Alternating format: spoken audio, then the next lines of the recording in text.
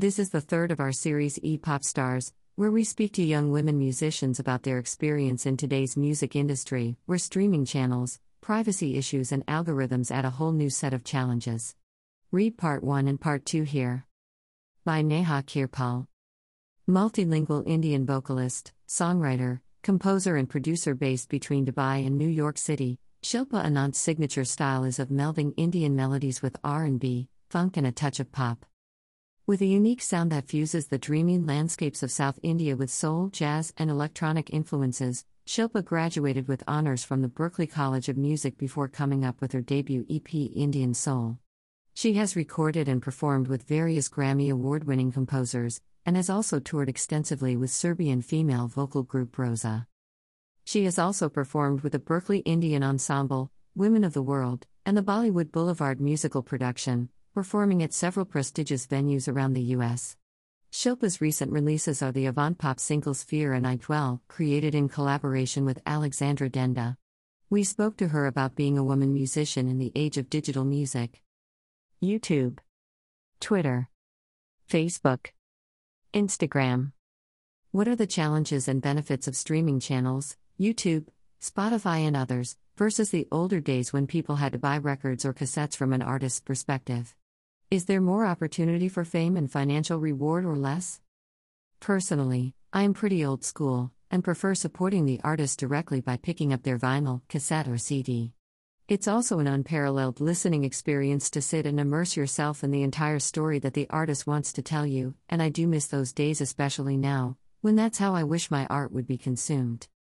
But with attention spans barely lasting between the blink of our eyes, it seems that the only way to gain a listener, or build an audience, or even be noticed by the editorial playlist curators, is by constantly putting out single after single on every streaming platform, every month, just to stay in their periphery and keep them coming back for more. However, for an independent artist this is not a sustainable situation, and I always feel like I am walking a fine line between what feels like selling my soul, or else refusing to play the game and keeping it intact.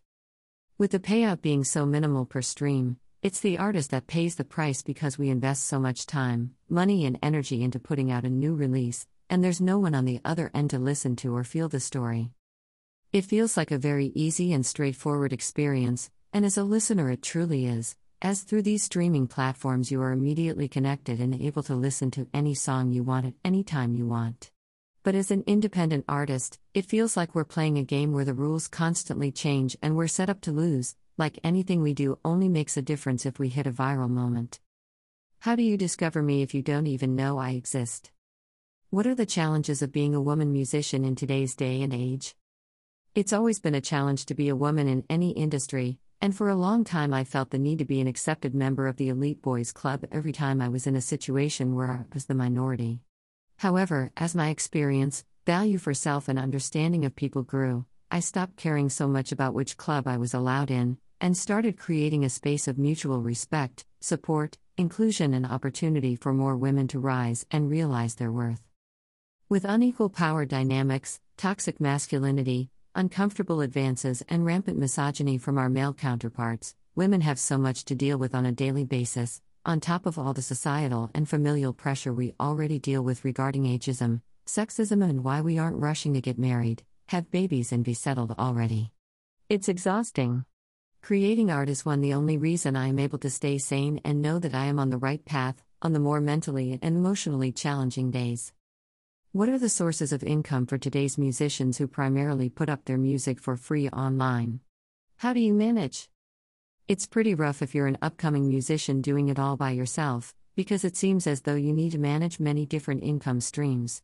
This includes what you could be making through your streaming platforms, the money that you make from selling merch or when people buy your music online, or else getting paid to be a songwriter for someone else, playing online or in-person shows/festivals where you and your band are paid a good rate regardless of ticket sales, applying for government funding or private grants, working out paid partnerships or sponsorship deals with brands you align with, and the biggest one that could keep getting you paid for life being with a monthly royalty check when your music gets placed in movies or big budget shows. So clearly there are many options and paths, but each one requires a good investment of time, research, faith and persistence, and this is why it feels like it can be too much for one person to be able to handle it all, and be artistically creative and release new music every month. I also teach music at the new Berklee College of Music campus in Abu Dhabi, and luckily this is as much my calling as writing, singing and performing music is, so that's yet another path to explore for artistic and financial freedom.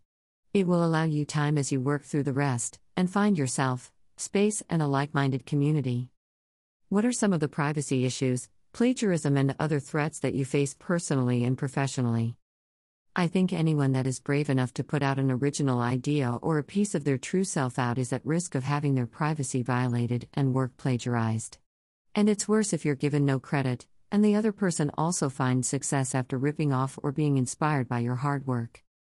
In order to stay protected, I always register every song I am about to release with a performing rights organization, PRO, and also register for the copyright of the entire work of art.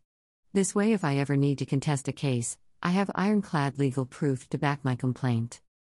Do you think a musician needs technical training? How different or difficult would life have been as a musician for you if you weren't trained?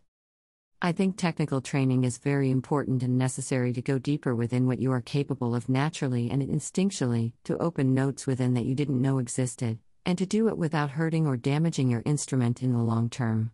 I honestly don't know how strong my ears and voice would be without the initial foundation I have from Carnatic classical music training, that started from the age of 3.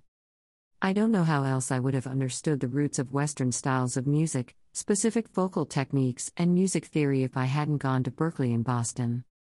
The knowledge, years of professional experience, along with the talent I was born with, have all empowered me equally, and keep me motivated to keep learning and getting even better.